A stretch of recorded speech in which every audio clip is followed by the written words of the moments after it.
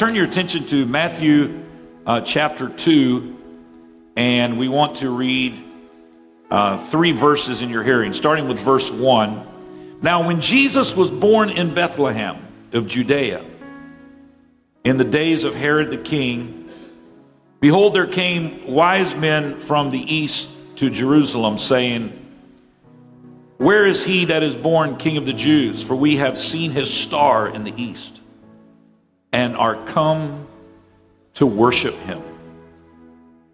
Now skipping down to verse 11, and when they were come into the house, they saw the young child with Mary his mother. Notice they're now in a house, and it's not a baby, it's a young child. And they fell down and worshiped him.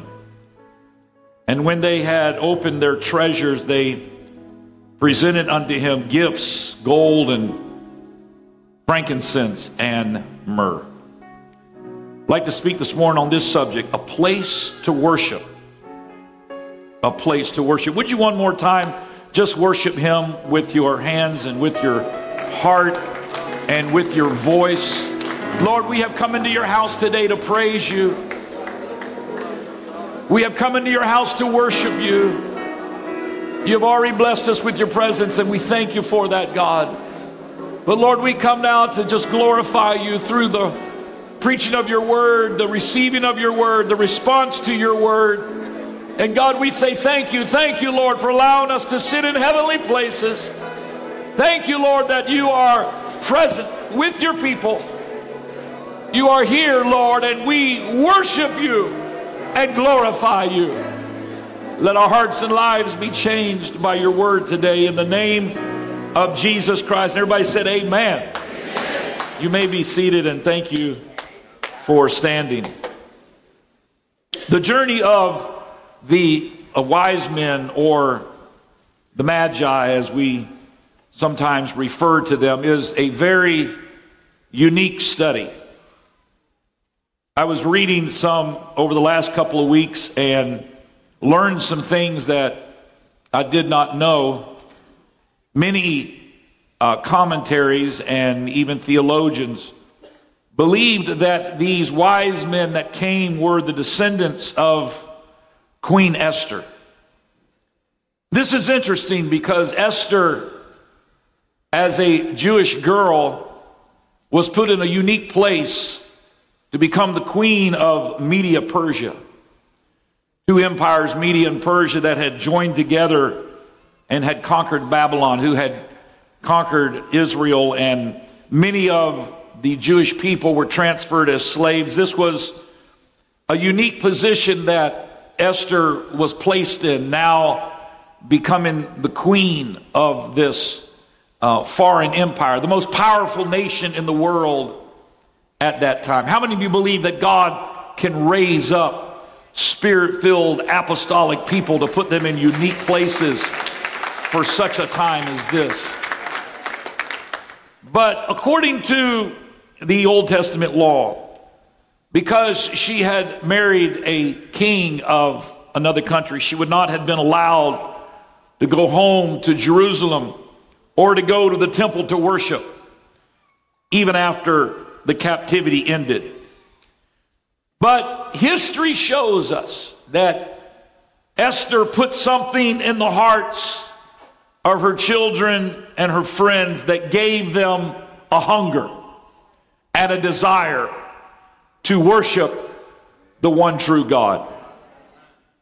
This morning, I would ask that you consider the fact that these wise men traveled more than 900 miles over 2 years and immediately fell down and worshiped, opened their treasures and gave gifts when they saw Jesus.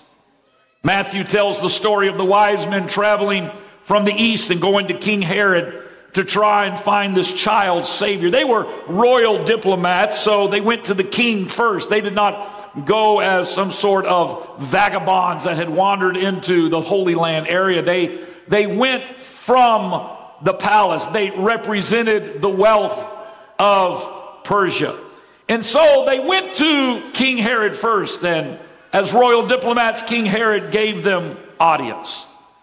And there Matthew tells the story. What's interesting is Luke tells the story of the shepherds in the field watching their flocks by night when the angels proclaimed to them that a Savior was born in Bethlehem. So we use the accounts of Matthew and of Luke, and we piece together a timeline of the events that took place immediately after the birth of Christ. We often have the wise men in the stable with the shepherds when we do our nativity scenes, but we know that it was much different than that.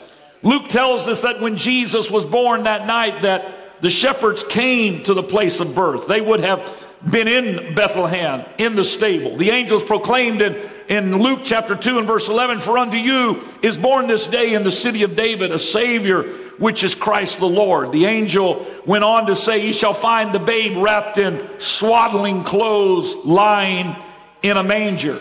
Luke goes on to say the shepherds made haste that night and found Mary and Joseph and the babe lying in a manger. So we know that the shepherds were in the manger. Luke does not mention anything about Herod. He doesn't mention anything about the wise men or Mary and Joseph fleeing to Egypt. And Matthew does not mention anything about shepherds and Mary and Joseph going to Jerusalem. So you have both of these accounts that you have to put together to establish the timeline. From Luke's account, we know that Mary and Joseph have Jesus circumcised 8 days after he is born, according to the Old Testament law. Most likely, they did not have to go to the temple in Jerusalem for this, but this was an event that oftentimes the priest would even go out to the house, as was the case with John the Baptist. But at least 40 days later, they go to Jerusalem, to the temple, in accordance to the purification time that a mother was given whenever she gave birth to a son, according to the Old Testament. We read about that, and it is even referenced in the book of Matthew. You reference it now back to Leviticus chapter 12 and verses 1 through 8. Luke specifically refers to this Old Testament law in his account.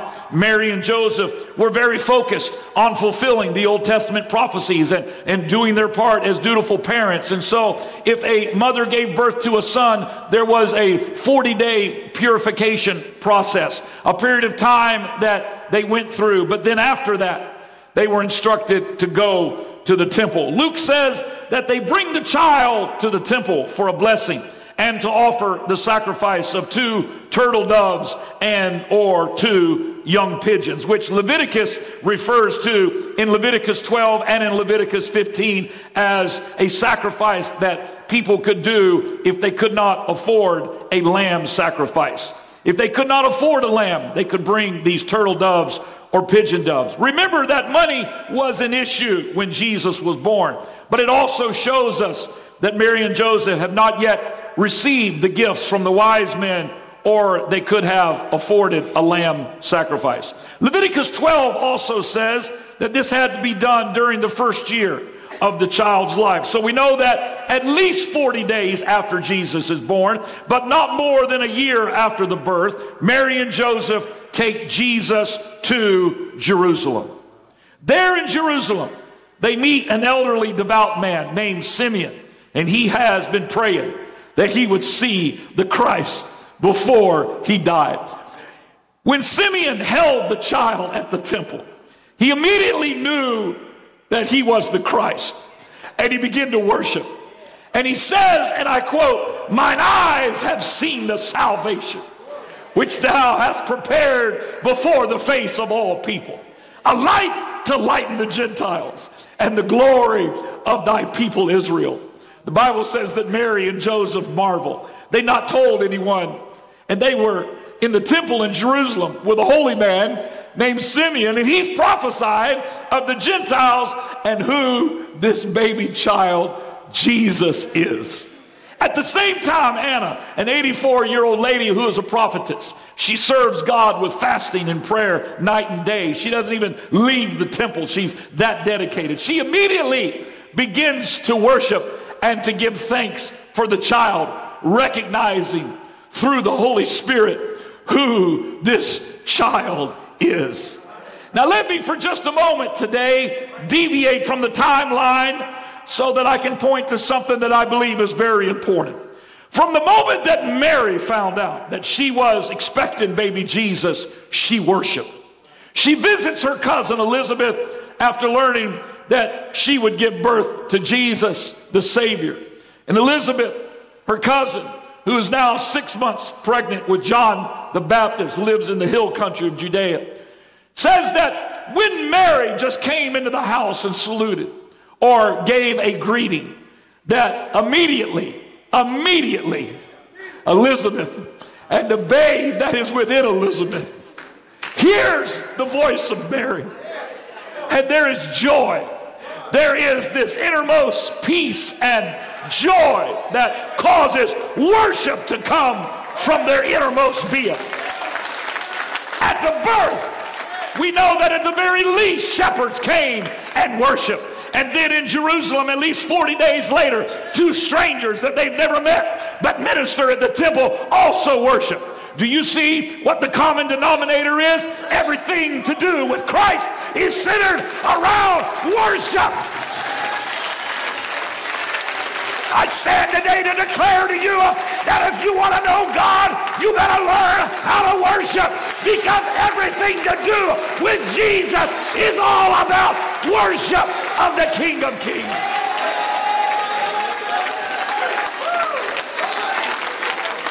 Jesus. Everything that God did with the plan of salvation, starting with the incarnation of God in Bethlehem, was to bring man into his presence. The word gift is mentioned 43 times in Scripture. In every different way you look at the gifts that God gives to man, you can always find the common denominator is the opportunity to be in the presence of God. The greatest gift that God has given man is the opportunity to be in his presence. Psalm 16:11 says, "Thou wilt show me the path of life. In thy presence is fullness of joy.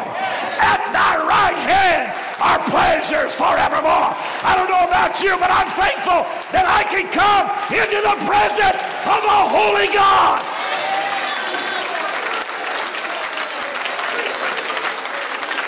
When I think of the goodness of Jesus and all he's done for me, there's something inside a man or a woman or a boy or a girl that immediately wants to worship God.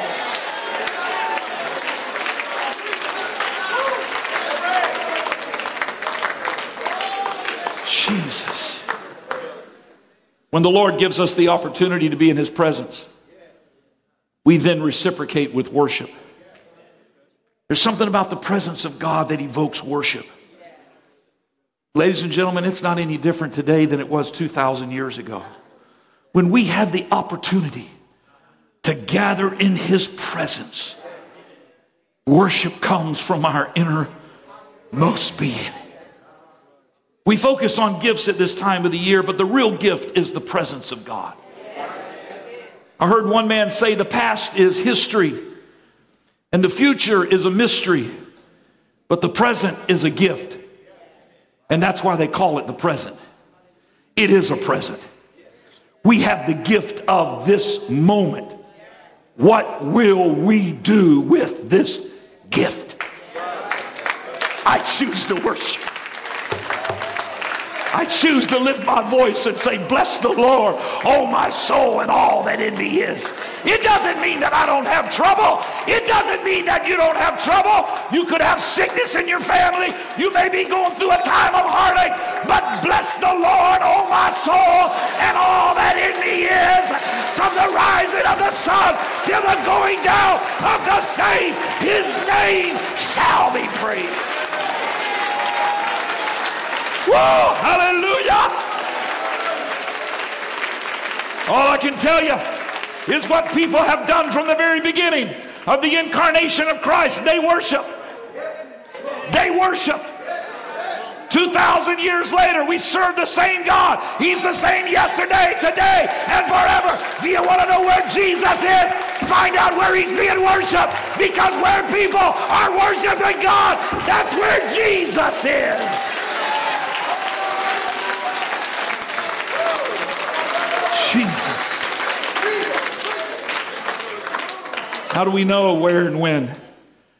to worship. How do we recognize this opportunity to be in his presence? I believe there are at least three things that we can extract from this story to help us answer these questions. The first thing that we see that is clear in all of the different accounts and all the different encounters is that there is direction that is given. They all received direction, but especially the wise men. If you pick up the timeline now with Matthew and his focus on the wise men and Herod and Mary and Joseph fleeing to Egypt, we're not exactly sure when the Magi came to Jerusalem looking for the child, but there are some clues. When Matthew records the journey of the wise men, the Bible says the wise men went to Herod first. King Herod, of course, living in Jerusalem, and Herod was threatened by the news of this new king that was supposedly being born in his kingdom. So he asked the scribes and the chief priests to search the law and to find out what the prophecies say about where this Savior would be born. Not because he believed the prophecies and the law, but because he knew the people would believe the prophecies and the law. Well, they came back and they said to Herod that it appears from the prophecies of the Old Testament law that he would be born in Bethlehem. Herod then tells the wise men from Persia that if you'll go and find him and bring him to me so that I may worship him also. That was a lie. He had no desire to worship this baby Jesus. He had a desire to wipe out any potential political opponents. We know that the wise men have spent 2 years in the desert trying to get to this baby Jesus. We don't know if they started this journey before Jesus was born or after he was born. When they leave Herod, they follow a star. They don't follow Herod. They follow a star. You better be careful where you're getting your marching orders from.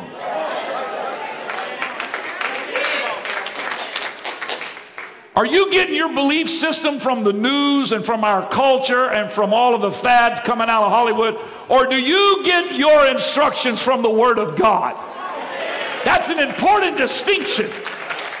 Because everything that's out there is not as it appears to be. We're not serving the God of this world. We're not interested in what Herod has to say. We found a star in the sky. We found a God, hallelujah, that says, don't get too comfortable because this world is not your home. Good God Almighty, I feel the Holy Ghost. You better not look to this world. There's something in the eastern sky that you ought to look to. There's a Savior. There's a coming King. There is a Lord who is coming back for his church. Jesus. They follow the star, and the star takes them to a house. It doesn't say where the house is. We know he's most likely under the age of 2, possibly even around 1. We know this based on 2 things, because when Herod finds out that the wise men aren't coming back to report to him because they've been warned of an angel not to go back after they are directed to Christ, so they don't go back to Herod, they go back to Persia. Then the Bible says that Herod, according to the time that the wise men gave him, decided to kill all 2-year-old babies in the Bethlehem area. So we know that based on that time frame, we're looking at, and maybe it was around 1 year and Herod wanted to, give himself some room, some margin of error. So he went to 2, but it's somewhere under 2, possibly around 1, but up to 2. When Herod makes this decree that he's going to, we don't know where he is, and we don't know who he is, but he's just got this scorched earth policy that he's going to take out everybody. He says 2 years or younger. The wise men, and we say 3, the Bible doesn't say 3, we think 3 because there's 3 gifts. But if you look at the custom, if you look at other dignitaries as they came to Jerusalem, even during the times of Solomon, a lot of commentaries say there were possibly 12 that were a part of this convoy. They brought tremendous wealth. It wasn't just some little trinket. some little something out of a bubble gum machine that we portray in our little Christmas pageants. This was a tremendous amount of wealth that these group of people brought from Persia, and they were being directed by this divine GPS guidance system, if I can say it that way. Long before we had satellites in the sky, we had a Savior in the sky. Oh, hallelujah. You say, Pastor, do you think that God can direct me? I'm here to tell you, if you give God a chance, he'll tell you where to work, who to marry.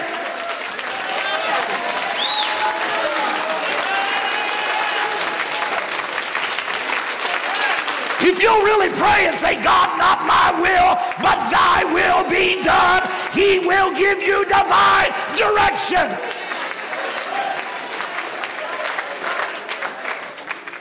The Bible does not say in Matthew where the house is. Most likely it's in Bethlehem, because that's where Herod sent his execution squads. But it just says that the star led them to a house. Not a manger, a house. And after the wise men worship, they give their gifts, they depart, and they go back to Persia.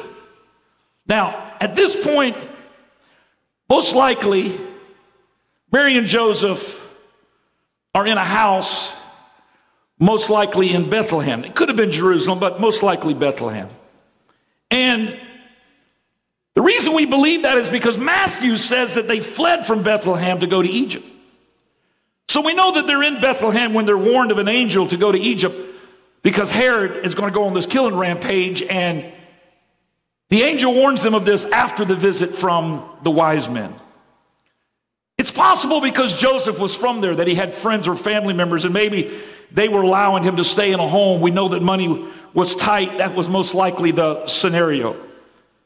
This means that Mary and Joseph are staying in Bethlehem, and they only went to Jerusalem, to the temple, for a short visit to fulfill the law. That makes sense, because it's unlikely that they would have packed up all of their belongings just to go to Jerusalem for offering sacrifices. It's also interesting that Matthew does not describe him here as a baby, but says he's a young child. We read that in Matthew 2:9 and Matthew 2:11. What is important to note at this point is that God is directing all of the players supernaturally. There is one point that is somewhat unsettling, and that has to do with the description of when they leave Jerusalem. Luke says that they go back to Nazareth. It appears when you read the text that the text is saying they leave Jerusalem and go to Nazareth. But yet we've got all of this that happens in Matthew. Some people say, well, then the stories don't match up. But when you really read the account in Luke, you'll see that Luke says they go to Nazareth, and they do get to Nazareth eventually. But then 2 verses later, he skips to Jesus being 12 years old, and then Mary and Joseph going back to Jerusalem on a yearly basis for the feast of the Passover. I want you to get your brain around this little thing right here that's so easy to skate by. Mary and Joseph, who has the Savior in their home, still goes to church. People say, I don't have to go to church now. I can watch it on television. I have to ask them, is Jesus your offspring? If anybody had a right to stay home, it was Mary and Joseph.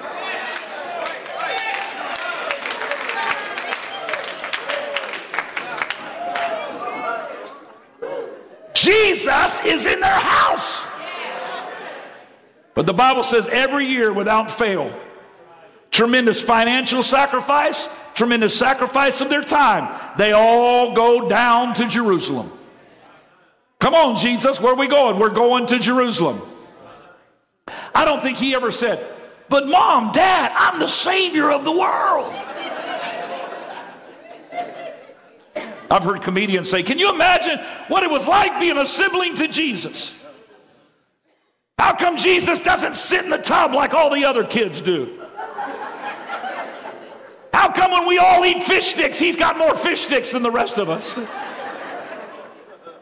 I don't know what it was like. And Matthew, Mark, Luke, and John don't tell us what it's like being raised in this house with Jesus. But all of a sudden, Luke jumps to 12 years old, and he says every year they went down to Jerusalem to the temple. You know why? They had found a place to worship. And it don't matter who you are or where you're from. It don't matter if you're a wise man from Persia, you're a shepherd from the fields of David, or you're Simeon in the temple, or Anna, a prophetess who fasts and prays every day, or Mary and Joseph, or Elizabeth, or John the Baptist, who is not even born yet. Everybody, when they come in contact with Jesus, they begin to worship. You know why? There's something about finding a place to worship. It is a valuable thing.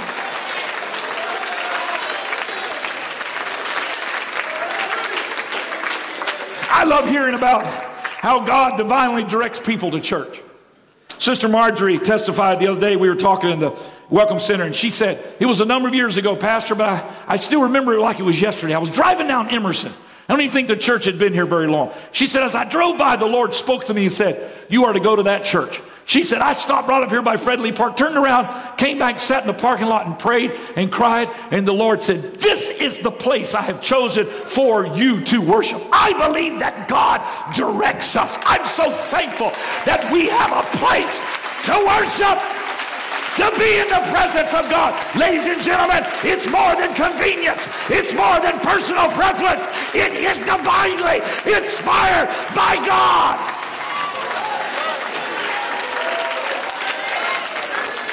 And if, ladies and gentlemen, you're convinced of that, can I tell you that nothing will drive you from church? Even if you get an argument with your brother or your sister, it's not going to drive you from church. Even if you don't like the preacher, it's not going to drive you from church. Even if you don't like the instruments, it's not going to drive you from church. Even if you don't like drums, it's not. I found a place to worship God. And where the Spirit of the Lord is, there is liberty.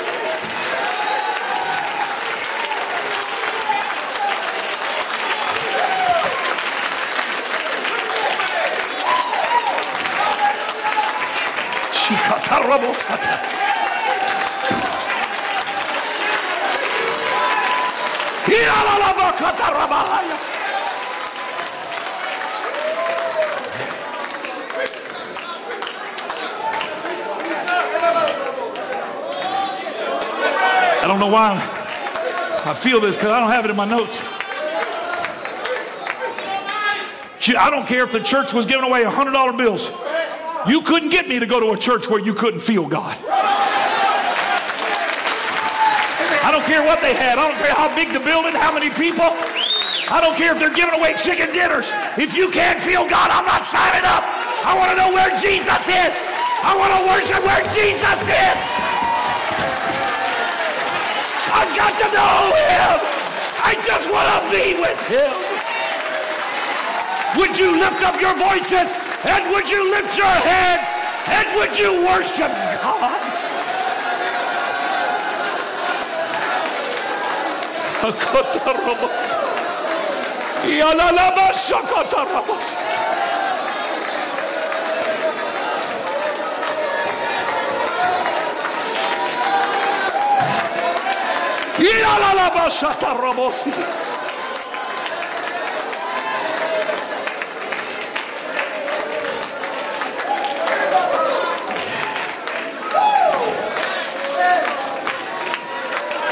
Jesus.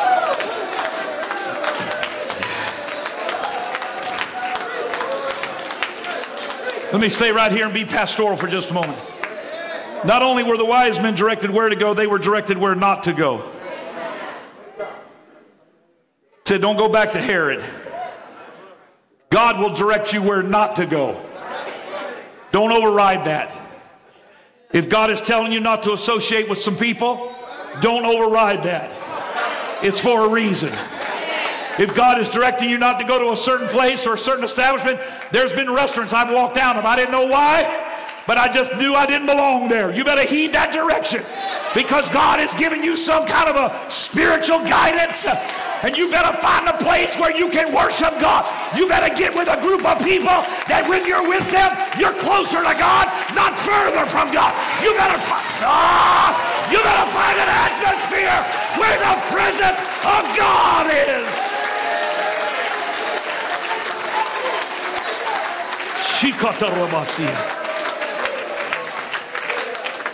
For the miracle to come to fruition, even this miracle of God incarnate in flesh, there were some places to avoid. The Spirit directed them to go to Egypt. The Spirit directed the wise men to not go back to Herod. Some precautionary measures have to take place for the miracle of his presence, for the miracle of his glory to inhabit a certain domain. There have to be walls built.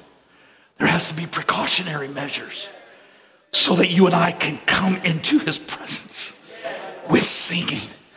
There has to be barriers built around your heart, around your eyes, around your mind to say, I want to come into your presence, God. I don't want anything to distract me. You're directing my steps.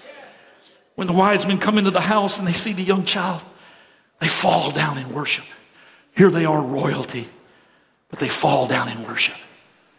Regardless whether it's a manger or a house, regardless if it's a baby or a young child, the reaction is the same. They worship. It matters not how long you've been in church. It's all about worship. I've heard people say, well, I've been saved for 30 years and I'm going to let all the new converts worship. You need to get resaved.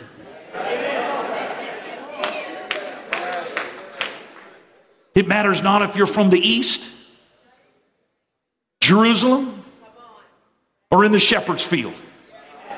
When you get in his presence, it's a place to worship.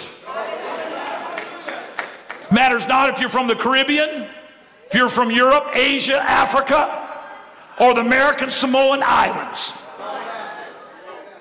It don't matter what you look like.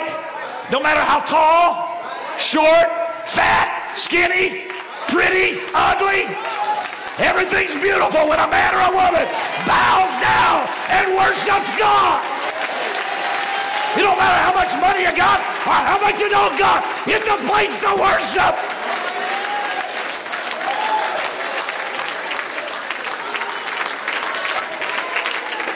I got to hurry. At this point, most likely within a year of his birth, armed now with the gifts from the wise men, Mary and Joseph have the money to heed the direction of the angel, so they flee to Egypt. Herod is in a jealous rage, and he's killing all of the children under 2 years old. I love this fact that God provided the finances before directing them to Egypt. Part of understanding the direction of God is understanding that God does not give you direction without giving you provision to accomplish the mission.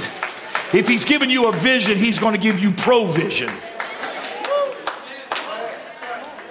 They stay in Egypt until Herod dies, and then they're released to return.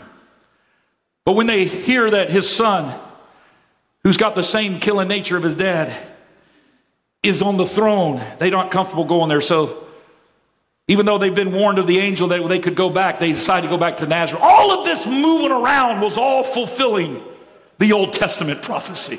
It wasn't just wandering around here and there because we don't know what to do next. Every step they took fulfilled another prophetic word. You don't even realize it. You've been through some stuff this year and you're like, I don't know how. You don't realize that God is directing you around some things to fulfill a promise, a seed, as Bishop said, that he has put in your heart and in your spirit. It's going to grow to fruition. It's going to produce life. They say, well, we'll go up to the north. His other son, Herod Antipas, is up there. He's a little milder. So they go up to Jerusalem. All of that fulfilling the word of God. Now here's what's interesting. This is one reason why the Pharisees, Sadducees, the Sanhedrin, scribes and Pharisees, and all that Jerusalem temple crowd, this is one reason why they rejected Jesus and saw him as an imposter. When the ministry of Jesus begins, they see Jesus as being from Nazareth. And they say, what good thing could come out of Nazareth? They missed the fact that he was born in Bethlehem. You know why they missed it? Because they didn't worship him. When you don't worship God, you miss the revelation. All these scientists with pointy heads in all of these school laboratories, and they all say, we don't believe that there is a God. I'm going to tell you why you don't believe there's a God. I don't care how smart you are. If you don't worship God, you won't get the revelation that there is a God. He doesn't take rocket science. I was in Bangladesh with my wife and another team of people that Robinette was with who will be here tonight, and we saw thousands of Hindus and Buddhists, people worshiping, putting their children up and asking us to pray for them in the name of Jesus. You know why? Once they knew that Jesus was the name of the one true God, the power and the authority that came with that name, they worship Jesus. Jesus. Jesus. At the name of Jesus, every knee shall bow. At the name of Jesus, every tongue shall confess.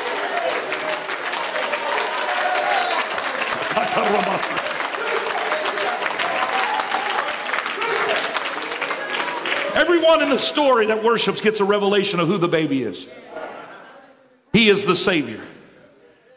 There's something about worship and revelation that goes together. You can't worship God without getting a revelation of who He is. I challenge you in the Holy Ghost. You just start to worship Jesus out of obedience. You're going to get a clear picture that everything I need is in Him.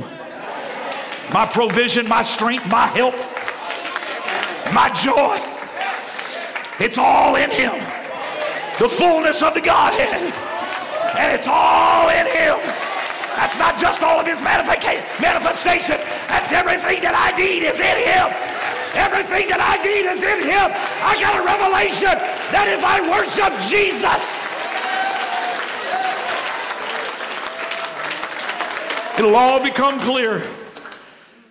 Sometimes we worship based on obedience. Sometimes we worship following the revelation of who Jesus is. But the Pharisees, the Sadducees, they never worshiped, so they never got a revelation of who Jesus is. And then the third common denominator is inspiration. Not only direction, not only revelation, but inspiration. It's the Holy Ghost that's providing the inspiration. It's the Holy Ghost that's overshadowing Mary. It's the Holy Ghost that gives understanding and clarity to Joseph about the pregnancy of Mary. It's the Holy Ghost that's inspiring and directing the wise men. It's the Holy Ghost giving direction to the shepherds through the angels to announce the birth of Christ. You cannot separate worship from the Holy Ghost. Where do we worship? Where the Holy Ghost is. That's where we worship. We found the place of worship. How do you receive the Holy Ghost? You receive the Holy Ghost through worship. You repent of your sins, but then you lift your hands and say, to God be the glory. I will bless the Lord at all times. You are the King, you are the Lord, you are my Savior. I love you and I worship you. And the Holy Ghost dwells in that atmosphere. So in closing today, Esther, God uses you to marry the king of Media-Persia so the children of Israel can be spared. Esther, you can't go to Jerusalem or ever return to the temple. But the inspiration of the Spirit of God has prompted you to put it in the hearts of your children. You see, Esther has a son with the king of Media-Persia. His name is Darius II. He becomes king.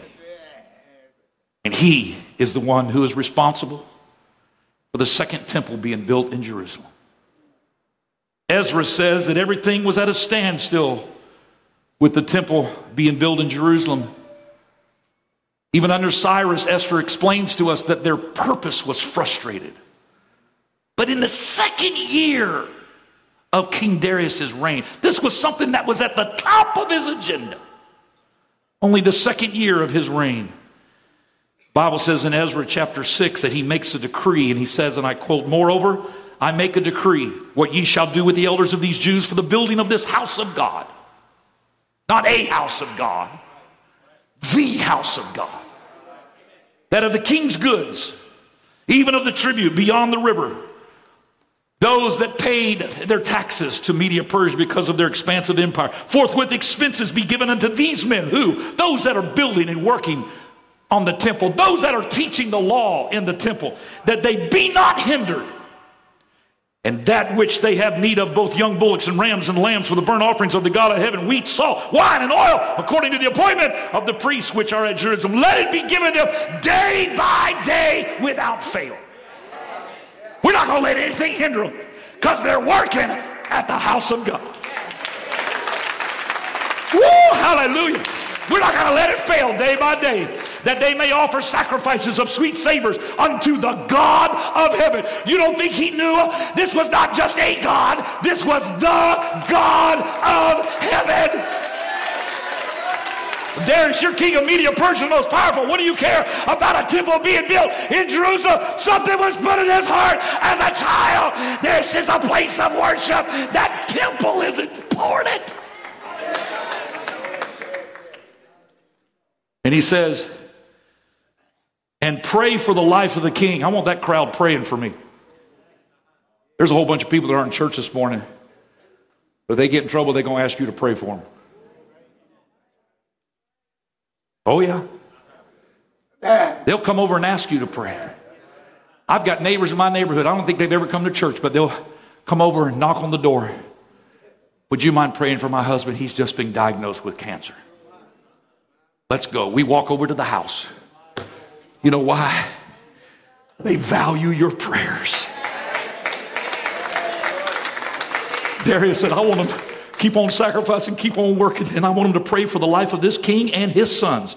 Also, I've made a decree that whosoever shall alter this word, let timber be pulled down from his house, and being set up, let him be hanged thereon, and let his house be made a dunghill. He said, not only am I going to give them provision, not only am I going to give them the manpower and the money and the motivation, but if anybody tries to stop them,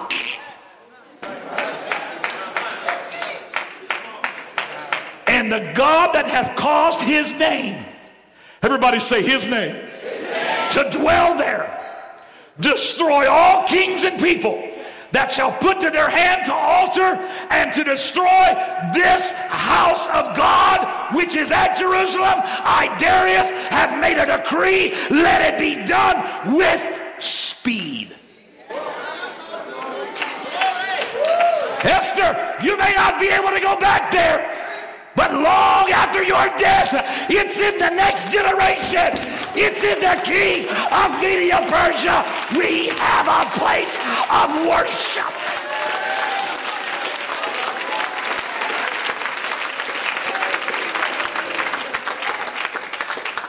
That chapter concludes by saying that Darius strengthened the hands of the work in the house of God. I don't know what your past is.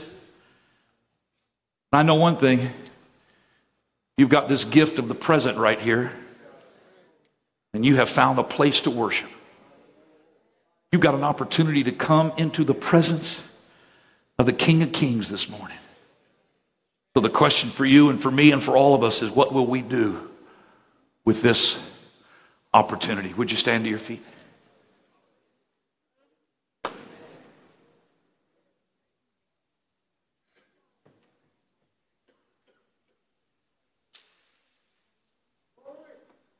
Thank you, Jesus. Worship God not only for what he's done for me, not only for who he is,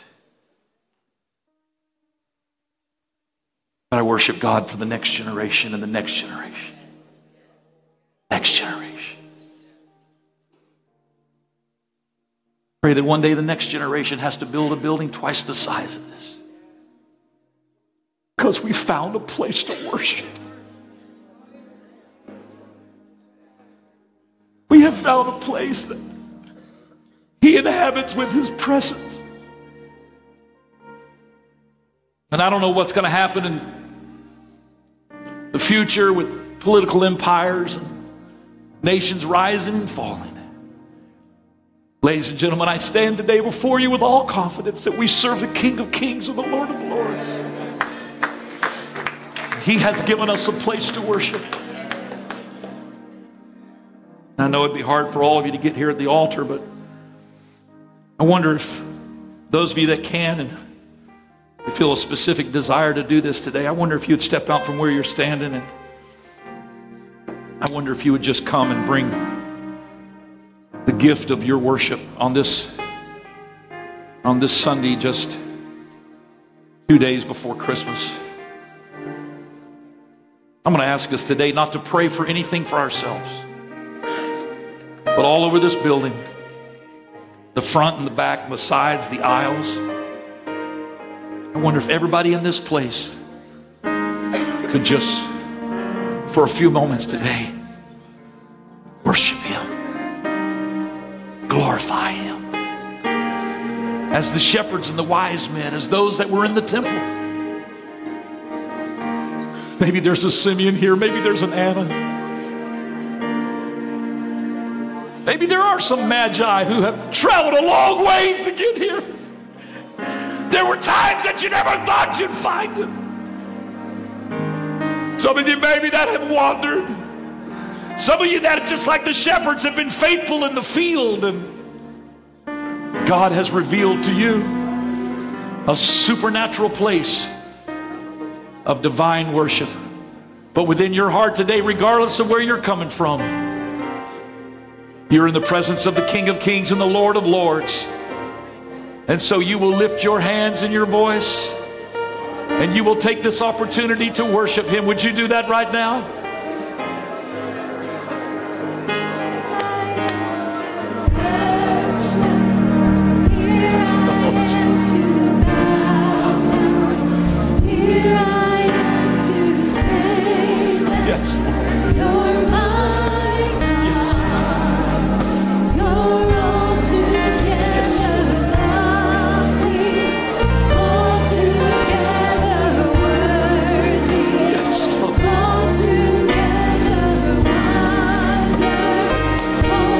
Together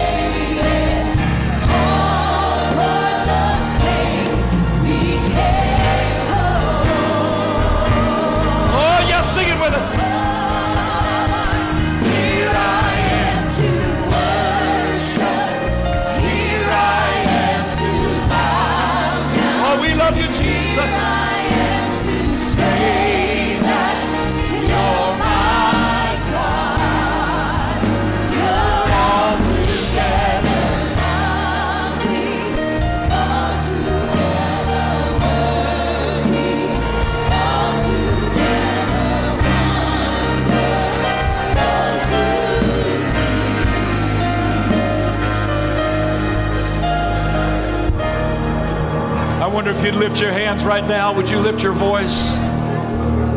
Oh, there's such a beautiful presence of God right here. I know we're all in a hurry, but I feel just a sense of lingering right now in His presence. If you'll spend just a few moments in His presence right now, God will take care of a lot of things you've been struggling with. I'm just going to worship you, Lord. I'm just going to worship you, Lord. I just want to be with you, Lord. I just want to be with you,